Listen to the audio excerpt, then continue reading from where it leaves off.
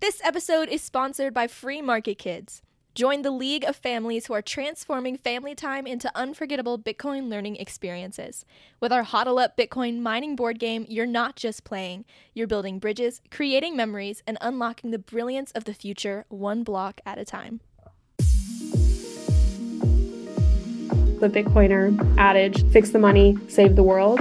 If it was that simple, I think that would be an awesome circumstance, but I just suspect that it's more complicated than that. The bigger narrative around Venezuela in particular is truly heartbreaking collapse of a country, of an economy, and a huge diaspora of people who have had to leave their country. When I talk to my parents and my family about Venezuela, that's what we talk about. That issue is harder to define, harder to solve, harder to talk about. And this interesting technology is the footnote, but the bigger story is what happened to this country and what does this look like for the next generation. Hey everybody, welcome to Orange Hatter. Hello listeners, if you're a woman in the Bitcoin space looking for a transformative getaway, then today's feature is just for you. We've tailored an exclusive retreat designed for rejuvenation, connection, and empowerment, specifically for women like you. Picture this: mornings that begin with yoga by the ocean, days filled with the awe-inspiring beauty of nature, and conversations with fellow Bitcoin enthusiasts that turn into lasting friendships. This retreat is not just a break from your routine, it's a leap forward for your spirit and career. But it's more than relaxation and networking. We're actively supporting local Bitcoin circular economies.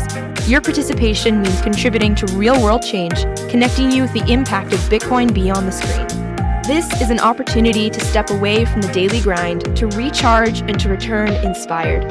Whether you're deep into your Bitcoin journey or just starting, this retreat will offer you valuable insights, support, and a renewed sense of purpose. Ready to be part of this unique experience? Visit www.orangehatter.com/Yucatan now to learn more and reserve your spot. Spaces are limited as we aim to create an intimate and impactful experience for each attendee. Don't miss this chance to recharge, connect, and contribute. Join us. Let's make this retreat a milestone in your Bitcoin journey. Thank you for tuning in, and here's to empowering your path in the world of Bitcoin. We can't wait to welcome you.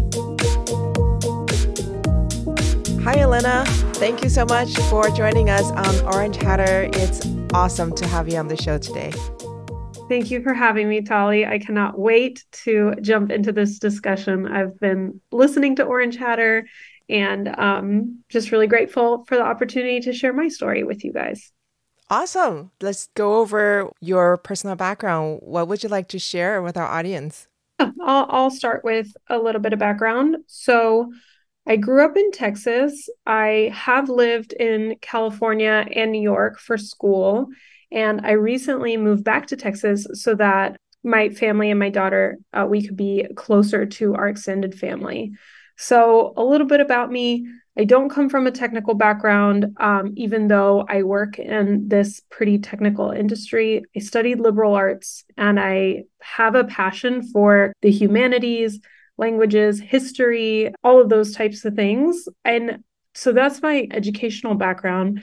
And then also from a professional background, it's a little all over the board as well. So after college, I started working in a nonprofit. I did that for a few years.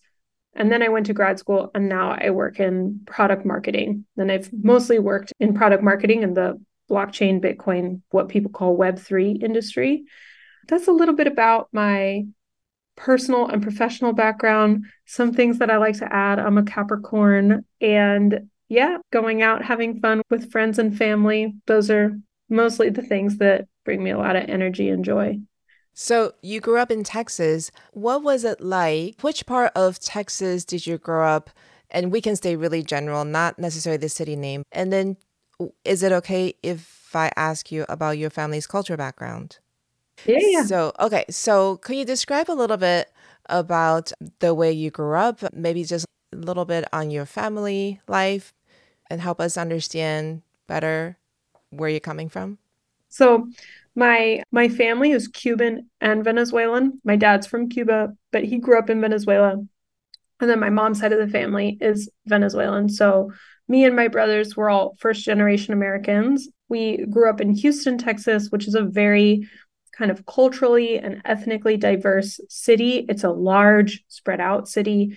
So growing up, having this English at school, Spanish at home, bicultural experience was really special. At the time, I didn't realize how special it was. As I've gotten older, especially now that I have a kid, yeah, you just realize it's a really enriching thing to celebrate or to lean back on, and it helps me connect with other people. I've connected with folks who, especially in the Bitcoin ecosystem, you can connect across borders because you have a cross-border experience. So I speak Spanish at home. It's easier to connect with people in Latin America or to learn about how people use kind of any type of technology, but this one in particular. So yeah, growing up with a Venezuelan and Cuban background was pretty cool. And then in Houston, there's just like such a huge breadth of different ethnicities or immigrant populations. So Houston has a huge Vietnamese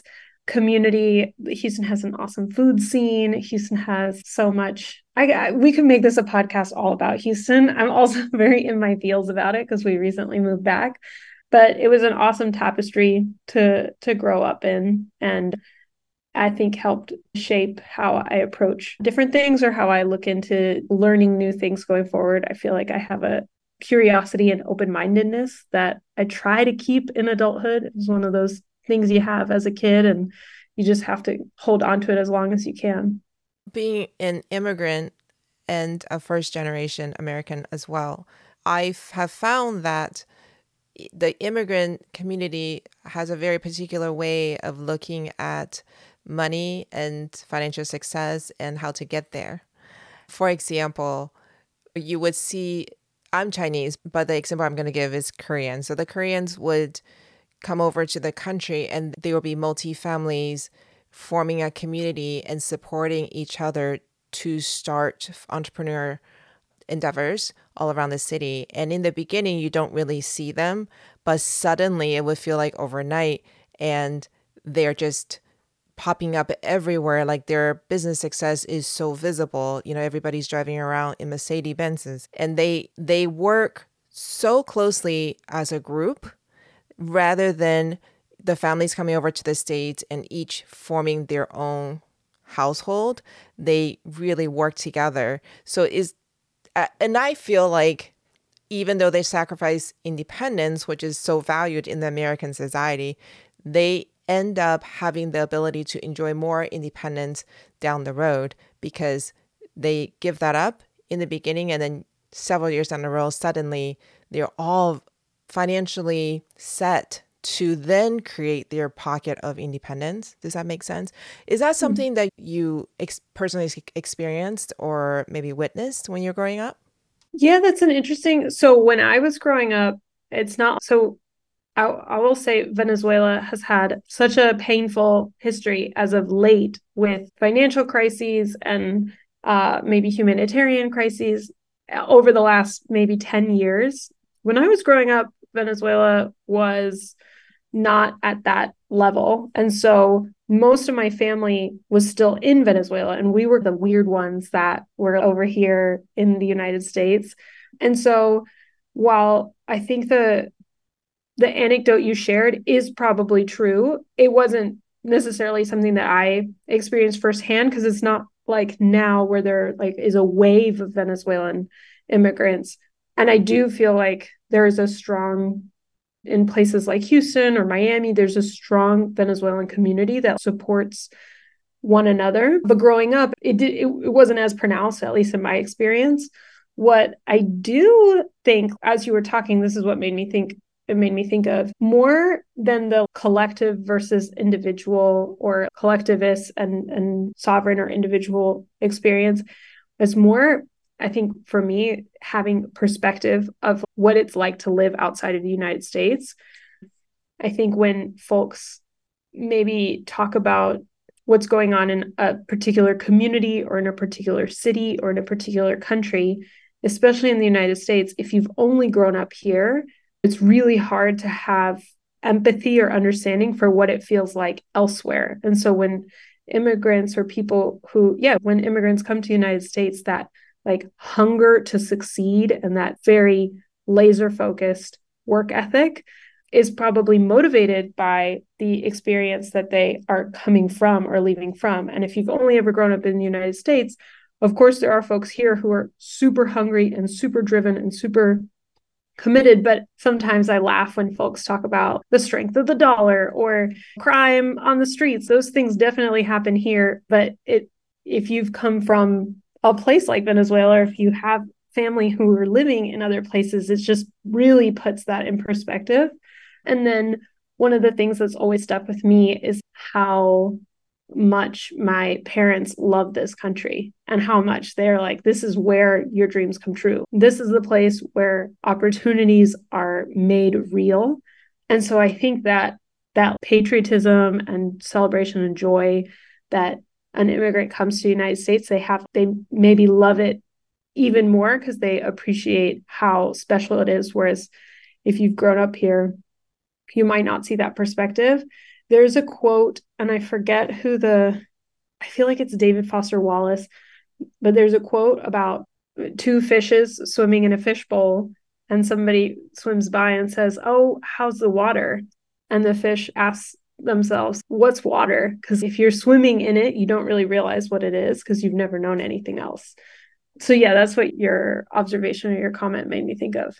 Yeah, that is so true. When you were talking, I actually remember this one story, and it might offend some people, but I'm going to share it anyway. But I just remember, I can't even remember if it was an article or just a story that I heard, but it was a Taiwanese academic in the United States answering somebody's question. And the person was accusing American companies for utilizing sweatshops in Asia Mm-hmm. and how horrible it is that these people have to work such long hours and the conditions are terrible, and how dare we do that, and don't buy products from those companies, that kind of thing. And this particular Taiwanese person said, yeah, my aunt works at one of those factories in Taiwan, and yes, from your perspective it's terrible, but from her perspective, her only other option is prostitution. And so you can't always judge a situation from one side of the coin, because to her, that sweatshop, yes, it's tough. Yes, it's not great.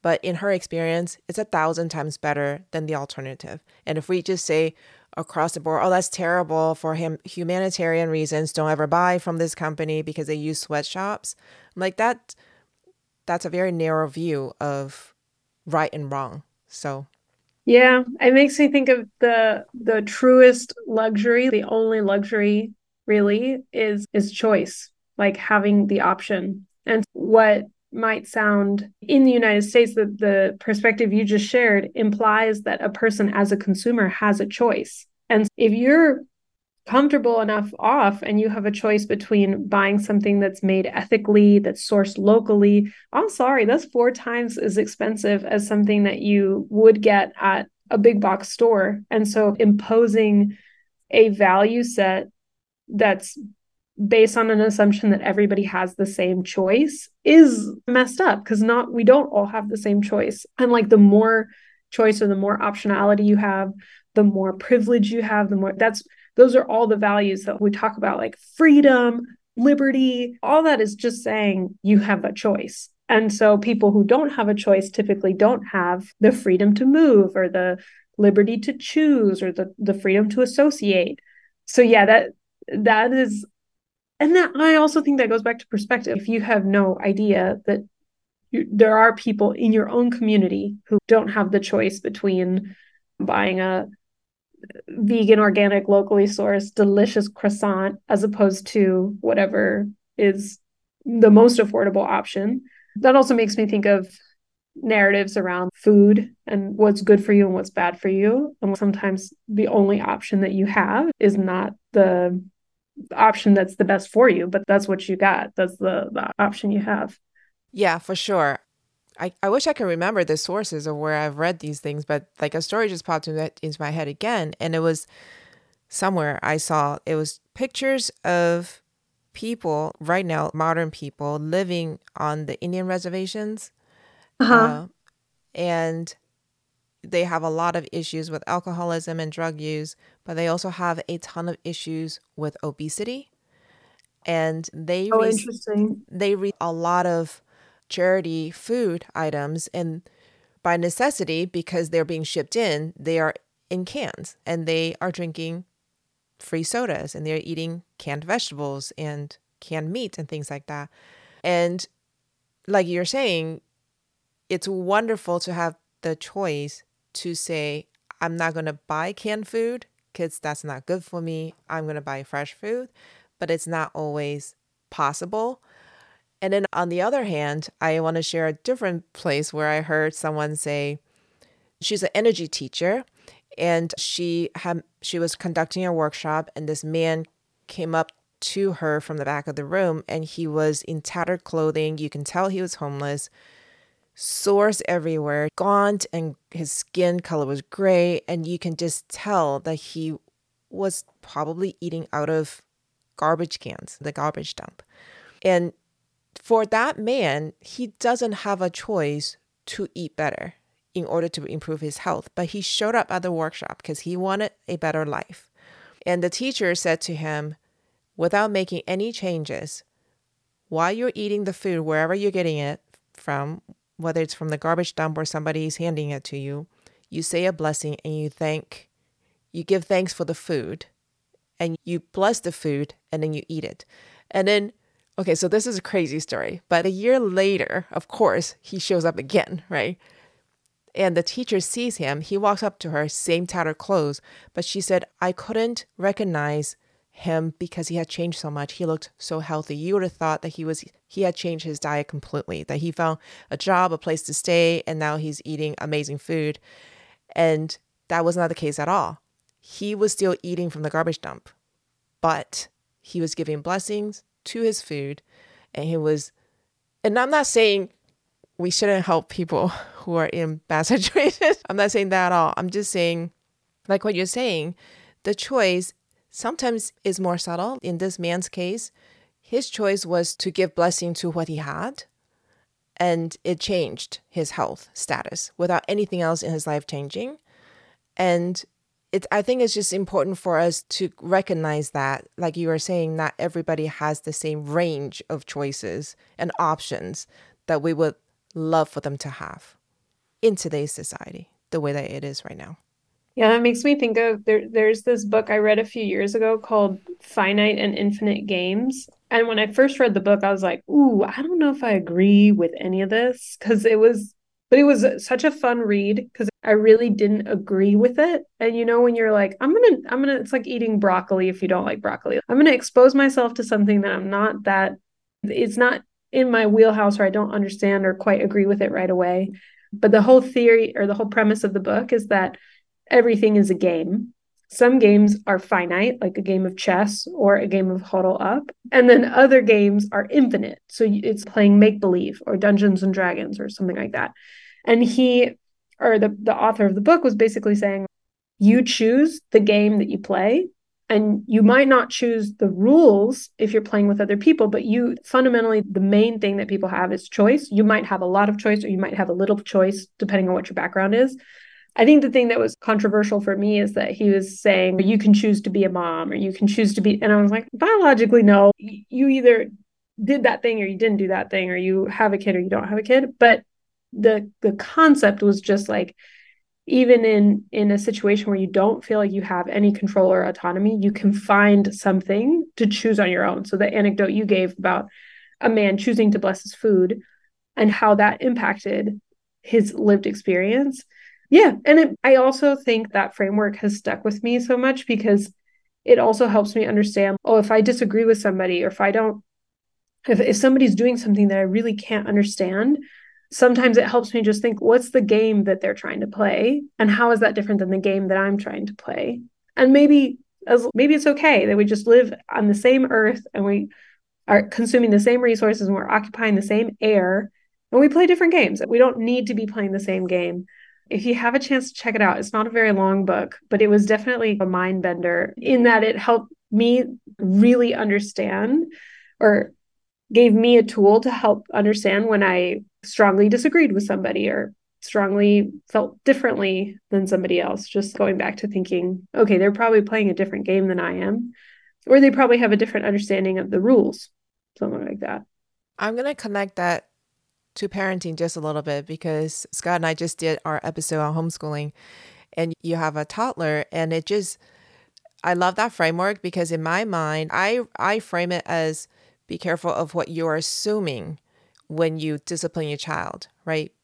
Because if you assume your child is willfully resisting your instruction, you're going to have one set of reaction. But if you assume that your child simply just did not understand the instruction, you'll have a different way of reacting. And so going back to what you're saying about playing the games, like what if you have a 2-year-old and you said don't touch that and the child touches that, what game is the child playing that is different from the game you're playing? That's totally right. And I also think you're assuming, did they remember that you said that earlier? And they probably didn't. And did they have the same lived experience that you did? Probably not. You're telling them, don't open the oven because you know the oven is hot. For them, it's, oh, this is a door. I'm just going to peek what's inside. Yeah, it is a trip, but I use that all the time, just thinking about, is this a finite game or is it an infinite game? I mean, what game are we playing together? We first met at Bitcoin Park. I maybe don't want to get ahead of our conversation, but just like I was going into that community very much feeling like an outsider, feeling like an observer. And I almost was like, okay, how am I going to present myself? Am I just a person, or do I tell people that I've worked at other ecosystems? Is that going to make people feel some kind of ways? And anytime you feel yourself posturing or charading or trying to think about how to present yourself, it is in a sense like you're playing a game, or you're trying to figure out what the rules of the game are so that you can be successful in whatever interaction. I think about that all the time. Yeah, Bitcoin Park, I think for a woman, especially coming alone, like you didn't come with a friend or a partner or something, to come in alone, you really have to observe to figure out how to make your way into your group of people having a conversation, who's sitting by themselves. And it is a strategic thing. Yeah. And I'll say I didn't go alone because I was like, I'm gonna bring a friend of mine. And she's actually been on the podcast as well. I brought my friend Marina, and I was like, you need to come with me. I feel like we are stronger together. And it's not out of fear. It's more just this is unknown, and having a sounding board to just be like, okay, what was interesting to you about this? Or can I ask you a dumb question? Did you get what they were talking about? I didn't get it at all. So yeah, having friends who know you and then understanding together, like, all right, this is the lay of the land, yeah, it was definitely a fun weekend and I had a great time. But I definitely appreciated having a buddy there who at least could help navigate all the different opportunities or all the different topics that came up. So yeah. Yeah, I'm really glad you brought her too. It was so nice to meet the two of you. And I think when we met, was it in March or April? I don't remember now. It was a few months ago, but It was in the spring, yeah. yeah, and Scott and I were really new to the space, and we were trying to figure out where we fit in. I'm so glad we met you. So let's hop right into talking about Bitcoin then. How did you come across this weird thing called Bitcoin? Yeah. So I guess I had heard about it maybe tangentially, but the real beginning for me was I was in grad school. I was in business school at NYU, and I signed up for a digital currency class. This was around 2017, 2018. And that was really it for me. It was such a cool opportunity. We had speakers come in from all different backgrounds. I sat in the front row. I was like Johnny on the spot, did all the readings, did all the homework. I've never been that diligent of a student in my life, but I just found the topic really interesting. And I feel really fortunate that my exposure to the technology was in a very guided classroom setting. I feel like a lot of folks are self-taught. And so they discover this or hear about it at a cocktail party, and then they go into the big, great unknown or the internet and then just try to piece together what sources should I trust. I had a syllabus and I had readings.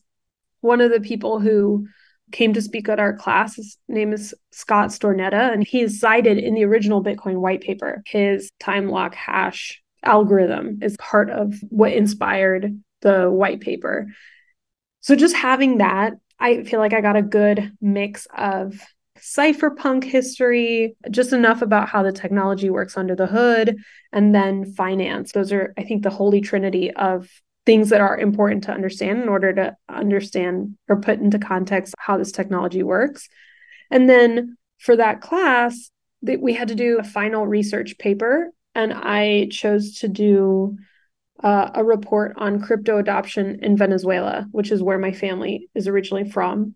And in the process of doing that research paper, it really helped me see the multiple sides, multiple perspectives as it relates to this technology. So I got to interview Bitcoin miners in Venezuela around 2017, 2018, and just hearing their stories about how this really was life-changing or a meaningful kind of lifeboat or escape hatch for hyperinflation. And I think those narratives are very common now, but hearing it directly from somebody who actually lived it, it was really transformative and powerful for me. And then on the other side, you definitely hear about predatory projects that are marketing financial tools to communities that have limited financial literacy. And that's not just projects not associated with Bitcoin. That is included, that's the whole industry, Bitcoin included. And so I think being able to see, okay, this is a tool and people are going to use that tool, however, for good or for not good reasons, I think was the best launching point for me to decide I'm passionate about this technology. I want to dedicate the rest of my career to this. And I'm not a blind acolyte. I want to be ingesting this information in a thoughtful and balanced way. And I want to be able to speak truth to power and not be afraid to ask difficult questions. So that was my very beginning. And then when I graduated, I've worked in a few different protocols in the last 5 or so years. Gosh, it feels like a long time. So yeah, I've worked in the Ethereum ecosystem. I worked in Zcash for a little bit. And now I'm at a developer tooling company that does developer tools for Bitcoin layers, stacks specifically, but other Bitcoin projects as well, like ordinals. So I'm curious why you were so passionate about learning about cryptocurrency in the first place that you would sit in the front of the room and do all the homework. Yeah, I'll start by saying my life before business school, I worked in a nonprofit, public media. So I worked at an NPR PBS affiliate station, and like Sesame Street, that's my jam. That is very near and dear to my heart. And I think I've always just been like drawn to the idea of public goods and this, yeah, maybe a little bit more on the granola side of things, like just shared resources. Why can't we all just get along? And then I went to business school thinking, okay, I'm going to work at a big, bad cable company. I'm going to make some money. I'm tired of the nonprofit life. And for better or for worse, just the kind of traditional industries were not that inspiring to me. So it just seemed, oh, okay, the media business models are based on advertising or subscription models. And those don't seem like they're adding a whole lot of good in the world. And then if you look on the financial side of things, like maybe working at a CPG or consumer packaged good, I think there are ways in which that can be a very meaningful career for folks, but it just didn't resonate for me. And then I learned about crypto or blockchain or Bitcoin or whatever the word is that resonates the most with an individual. But I learned about it and I was like, here's something that's totally different. It's just way out of left field. It's never been done before. And then I think for me, the thing that really got me is that at its core, this technology is just really good at getting people to agree with one another. It's a consensus building mechanism. So with Bitcoin, you're creating a financial incentive for everyone to have the same proof or ledger, like the same shared history. So like we all agree that you have $5 in your wallet, I have $2 in my wallet, or we all agree that this transaction happened here, and the way that we reward every new transaction added to the chain is with 6.25 Bitcoin for every block. That idea was really compelling for me. And one thing that I think about a lot is, so if you look at the whole arc of human history, and this is where I get a little too liberal artsy, but if you'll humor me, if you look at the whole arc of human history and you look at the greatest wonders of the world, you have things like the Great Wall of China, the pyramids of Giza, and so on.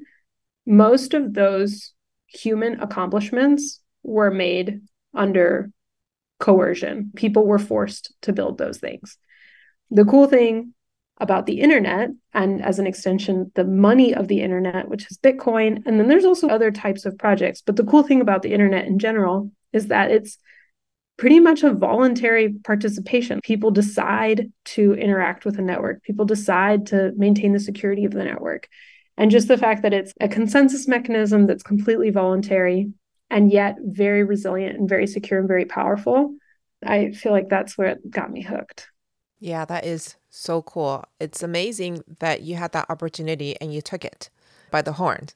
And now I just want to ask you to share a little bit more about that thesis paper you wrote. You went into a little bit about the Bitcoin miners. What else did you discover in the process of doing that paper? Yeah, so for folks who might not be as familiar with the Venezuelan kind of narrative, Venezuela for most of the 20th century was the most wealthy country in Latin America and is an oil country by and large. So in the 50s and 60s, a lot of Venezuelan wealth came from oil, and that continued until today. And so when my parents were growing up, Venezuela was like this, it was almost like a mythical land of just so much prosperity, so much goodness, so many amazing things. And then when I was growing up, we would go there every summer and even during Christmas vacations or holiday vacations, and just being able to see, yeah, how cool of a country it was, or how cool it was to grow up in Venezuela. It had very high literacy rates. The population, regardless of socioeconomic background, was largely educated or largely had access to public resources or good public infrastructure. And then that changed in 1999, 2000. Hugo Chavez was elected president, and that began a history of decline in the country. Okay, so that's a little bit of background for folks who have never heard about Venezuela. That's basically 1960s to 2000. And then, so what made Venezuela this perfect storm for crypto adoption in basically 2012 to 2016, 17, is that because it's an oil country, electricity and power was virtually free. And so it became a very desirable place, or very affordable place, to mine Bitcoin. And that's coupled with the fact that after almost a decade under Chavez and then his successor, Maduro, the money was mismanaged. It went into a financial crisis a few times, but 2015, 2016 was one of the worst financial crises of the country in recent memory. And it was coupled with a humanitarian crisis. There wasn't enough food in the country. It was really, really bad. So it motivated a lot of people to start adopting alternative forms, like cryptocurrencies is basically the way to go. So in researching this paper, I spoke with a few Bitcoin miners, and then I spoke with a few cryptocurrencies. Dash was one of the projects at the time. That was one of the narratives, was if crypto is going to take off, or if Bitcoin is going to take off, it's going to take off in a country like Venezuela. And it's a slightly different narrative that you see today in, oh, we want to create a circular economy where people could just use Bitcoin, like El Salvador. That is a totally different approach, but it's, I don't know how to explain it, maybe a similar desire of, we want to see this technology get adopted as a means of exchange, or as the preferred form of money. In Venezuela, it was against a backdrop of, there's a huge financial crisis and humanitarian crisis that's motivating people to find an alternative. And today, it's more like there are folks who just want to experiment or create something new or something different. So that's my kind of naive observation. But in doing the research paper, speaking with people who were mining firsthand, and then speaking with just people who were interacting with or discovering the different technologies or the different currencies, one of the things that really struck me is something we talked about earlier in our conversation, the importance of having perspective. So I come from the United States. In my mind, if you work with the government is bad, like Chavez and Maduro, evil people, horrible. They're the reason we're in a humanitarian and financial crisis. So you're not supposed to talk to them ever. And then some of the people I spoke with were like, it's not that clear cut. Like the government is definitely not great, it's definitely bad. And yet, if you want to have access to a cryptocurrency conference, that's going to be put on by the government, or government people will be there. So you don't have the luxury of deciding to write people off. The country is not that big, the community is not that big. So you will be rubbing elbows with folks who you might find otherwise very unsavory. And so it was just interesting because I feel like if you're from the outside looking in, it's very easy to make things black and white. And then when you talk to people who are on the ground, everything seems gray. Well, how do you like Dash versus Bitcoin? Or how do you decide if you work with the government or against the government? That to me was just a huge can of worms that I wasn't anticipating. I thought it was just going to be a fun little interview where people were telling about how fun Bitcoin is. And really, it became a way to talk about even other experiences. Like I'm an American, a Venezuelan American, but culturally and identity, most of my experience is American. And so being able to connect with Venezuelans in a way that I hadn't before was really for me, a huge outcome of doing that research. And at the time, it was almost a meme in cryptocurrency or blockchain Bitcoin industry. Like if you went to a conference in 2016, 2017, 2018, every single panel would mention hyperinflation, like in Venezuela. It was just a standard use case that people referred to. And I found it to be pretty powerful to really understand that most folks who were referring to that had never spoken to someone from Venezuela. And I think that is something that I've been refer back to throughout in all of my professional experiences. If we're going to talk about remittances, somebody in the room needs to have sent a remittance before. Otherwise, if you've never experienced the problem yourself, how are you going to build an effective product to solve that problem? So that was another big learning or big takeaway for me as a result of that research paper. I think you're so right in that, like we were talking about before, there's always two sides of the coins. And it's so easy for us to stand on one side and go, that's the right way to look at it. But for people who are looking at it from the other side, they see a completely different image. Interesting. So what would you say? So that was 2016 to 2018. What is it like now if you were to reference Venezuela and the use of Bitcoin? How would you frame that now? I think the way I feel most comfortable framing it is I don't know. I haven't, at the point of time doing that research, I was speaking with 20 people and reading papers, then double checking it, cross referencing sources. I firmly believe that if you don't do that level of attention to research, you don't really know. Anything you say it has to be taken with a grain of salt. My anecdotal experience is that the situation in Venezuela is not as dire as it was in 2016, 2017 from a financial and humanitarian perspective. It's still really bad, but it's not as bad as it was in 2016. And so the strong need for an alternative like Bitcoin, that need was stronger in 2016 than it is maybe today. Although there are still an active community of people who are thinking about and exploring digital currencies and Bitcoin adoption in Venezuela. One big challenge, though, is that the Maduro government, if I recall correctly, started cracking down on Bitcoin mining. And you had to register your mine. You have to register as a miner with the government. And then the government, there are anecdotes of the government going to your house and seizing your property and stuff like that. The last I heard of that was around 2020. And so I'm not sure what the situation is like today.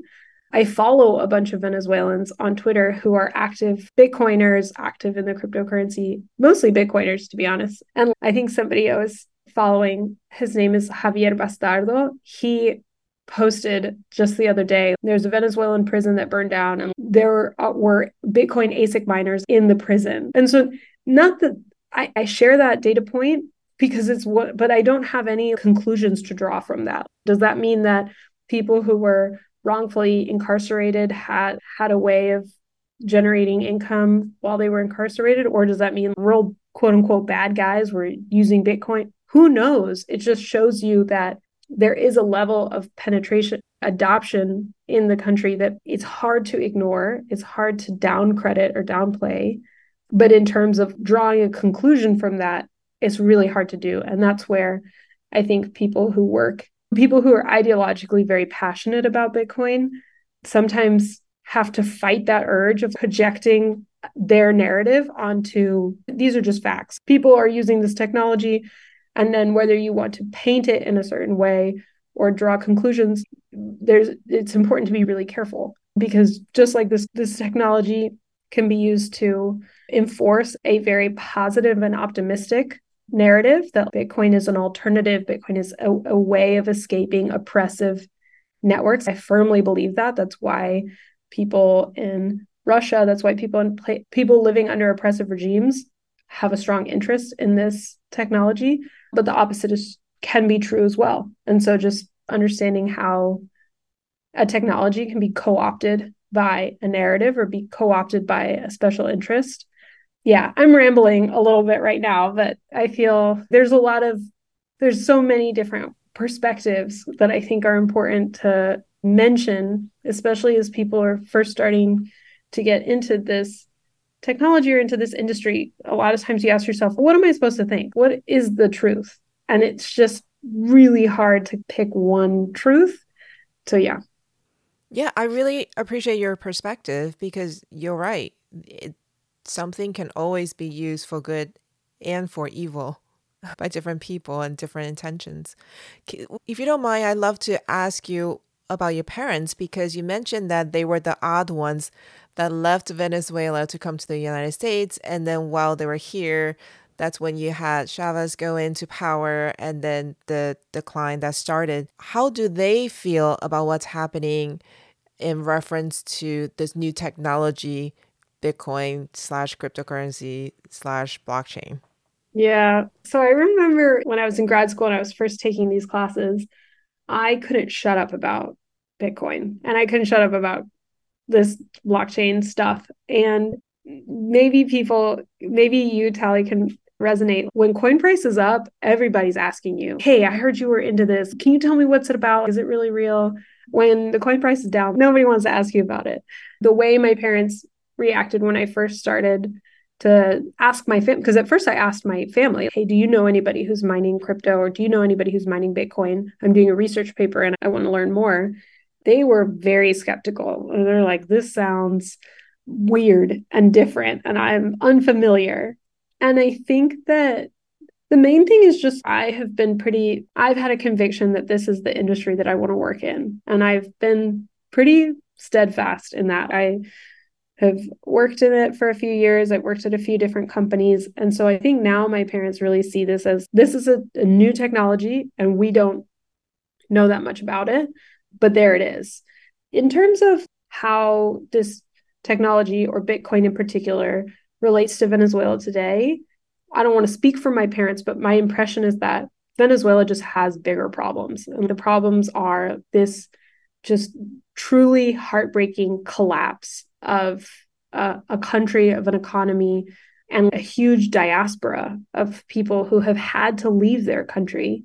I think when at least I talk to my parents and my family about Venezuela, that's what we talk about. And this interesting technology that happens to be part of my day-to-day work is a footnote. But the bigger story is what happened to this country and what does this look for my kids' generation or for the next generation. It has helped me understand, like, learning more about Bitcoin and has helped me just learn more about how money works, and that money is in and of itself a technology. So that's informed a lot of the ways I think about and talk about money in general. But I feel like the bigger narrative around Venezuela in particular is just there's clearly a bigger issue here.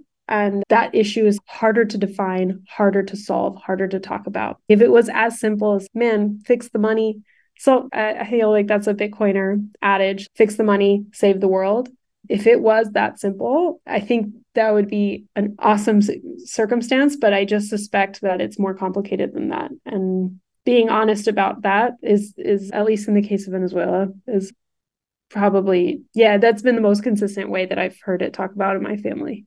Yeah, thank you so much for that perspective. What would you say to women who are sitting on the fence right now about Bitcoin? Oh man. Okay. I have a bunch of little nuggets. So I will list them off and then I want to go into them one by one. But I would say that there are probably four key things that have helped me and four key things that I would really encourage women on the fence about Bitcoin to keep top of mind. The first is follow your interests. If you're interested in politics, or if you're interested in art and design, or if you're interested in food sovereignty, or if you're interested in political ideology, chances are there is a Bitcoin connection to whatever you're passionate about. Game design, chances are if you are passionate about something, somebody has put Bitcoin on it. And so the more you can follow your interests, I think the easier it is to navigate an unfamiliar technology, and the easier it is to just put it into the context that's already familiar with you. So that would be goal number one. The second one is find a friend, buddy up. My cryptocurrency or Bitcoin friends I cherish those friendships, and those are folks that I still call for advice. I still call for perspective. Hey, what do you think about this new thing? What do you think about crazy ordinals? Are we into that or are we not into that? And it's just a helpful sounding board to, I think the Twitter in particular can be really noisy and people can have very strong opinions and feelings. And people who you respect and admire can say things that you don't totally agree with. And so having somebody that you trust, that you can ask the stupid questions with or have hot takes. Oh, you know what? I really didn't agree with what he said. That is invaluable because it helps you also find your north. You know what? I don't really think about it this way. I prefer to think about it that way. So find your friend is the second one. Third one, probably in my mind, the most important. If you're sitting on the fence about Bitcoin, it can be intimidating and you can handle it. I find that is, to me, the biggest thing to overcome. I don't have a technical background. I don't have a financial background. And yet I've worked in this industry for multiple years and I feel very confident in the perspectives I have now built up. But that's because I was able to overcome this fear of the unknown or this insecurity that I'm not smart enough or I'm not good enough or whatever. If you are intimidated by dipping your toes into this pool, just know that you can handle it, and the industry or this community will be so much better off with you in it. And once you overcome that fear, there's so many other doors that will be open to you. I feel like that's when I hear stories of other women talking about why they're so passionate about Bitcoin. A lot of times I got into Bitcoin and I was just interested in it and I didn't know anything about it. I overcame that fear and now I do. And now I make smarter financial decisions for my family, or now I'm able to get out of relationships that weren't serving me or whatever. I'm able to renegotiate different boundaries. I think a lot of times that's a similar narrative arc. So it's intimidating for sure. I'm not going to say, oh yeah, it's a cakewalk. Bitcoin is super easy to understand, but you can absolutely handle it. And once you do, you'll be stronger for it and the industry will be stronger with your perspective. And then the last thing, and I'll say this for anyone who's listening who really loves being on the fence, who really likes being in the middle, you can explore this technology and it doesn't have to be your identity. It doesn't have to be your religion. It doesn't have to be your only interest. Some folks, it is that for them. And that's very inspiring. That's very interesting. It doesn't have to be that way for you. And for me, I'm very passionate and curious about multiple aspects of Bitcoin and multiple aspects of this broader industry. A lot of times I feel like folks opt out or women opt out of the Bitcoin particular conversation because they feel, oh, I'm not that intense or I'm not that committed to it. I'm not that bought in. And you don't have to be that singularly focused in order to add value to the conversation, in order to participate in the conversation. So that would be my last tip. Awesome tips. I love those tips. Thank you so much. They're so thoughtful. You've just been absolutely amazing. Thank you so much for sharing your story and your perspectives. I'm so glad you came on Orange Hatter. Thank you for having me, Tali, and I cannot wait to listen to future episodes. So I'll stay tuned. Thank you for listening to this episode. Did you enjoy it? Wasn't our guest absolutely fabulous? I just love every woman's story on this show. Everybody has a unique perspective, and yet we all come to the same place, which is Bitcoin is an important part of our lives. If this story has inspired you and you would like to know more, go to www.orangehatter.com. Get involved, join our reading group, send me an email, and introduce yourself. I would be so happy to hear from you. The best way you can support this show is to spread the word. Tell every woman you know to listen in. You never know how they will be impacted by these stories. I appreciate you so much. See you next time. Bye. This episode is sponsored by Free Market Kids.